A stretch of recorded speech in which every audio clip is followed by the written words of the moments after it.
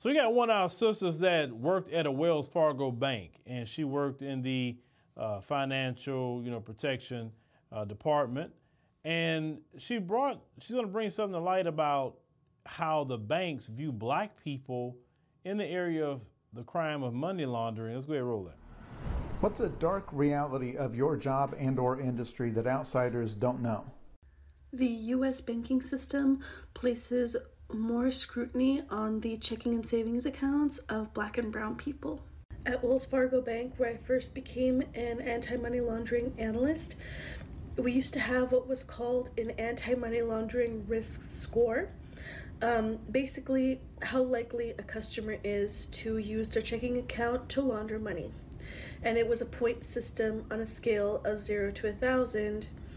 And I noticed that me and a lot of my coworkers noticed that these scores were way higher for black and brown people, or all kinds of people of color, from low to mid-income in comparison to their white counterparts, despite being in the same jobs, in the same industries. This article in the New York Times explains a lot more.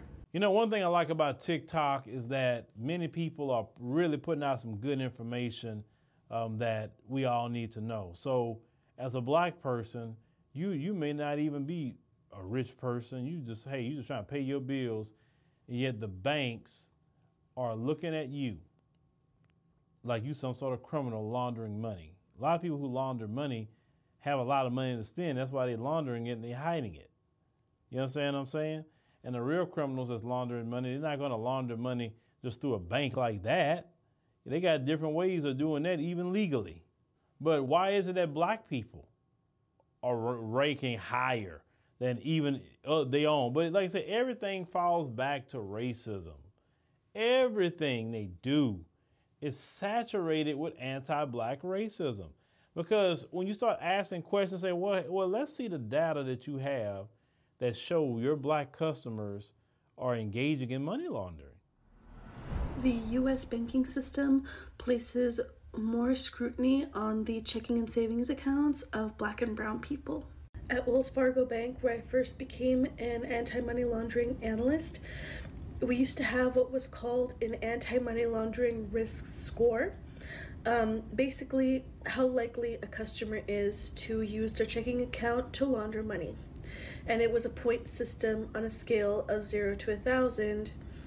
And I noticed that me and a lot of my coworkers noticed that these scores were way higher for black and brown people, or all kinds of people of color, from low to mid-income in comparison to their white counterparts, despite being in the same jobs, in the same industries.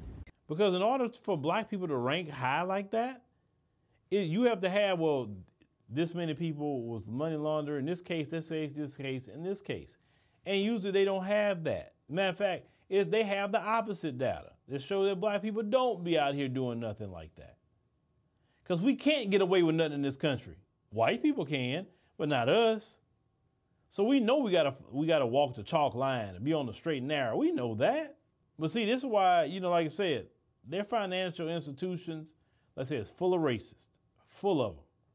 Remember, we had one that we covered where the man said that a black person with the same high credit score as a white person cannot get a business loan, but a white person with a low credit score can get a business loan.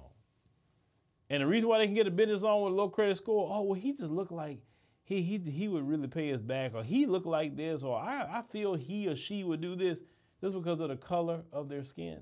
Not any kind of evidence, not payment history, not credit history, just because of the color of their skin, they're given loans. That's why when I say this system in America is rigged against a black man and woman, it's truly rigged.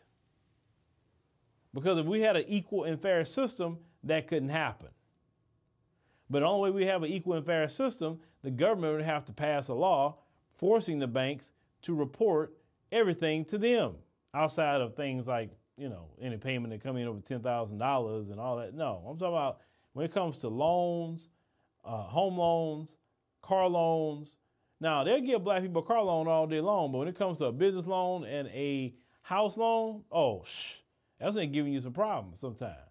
But let me know what y'all think about, this here, because like I said, economic sabotage to me is one of the worst things that you can do to anybody. Because at least if somebody punch you physically, you can heal from that. But economic sabotage, it'll put you in the poorhouse.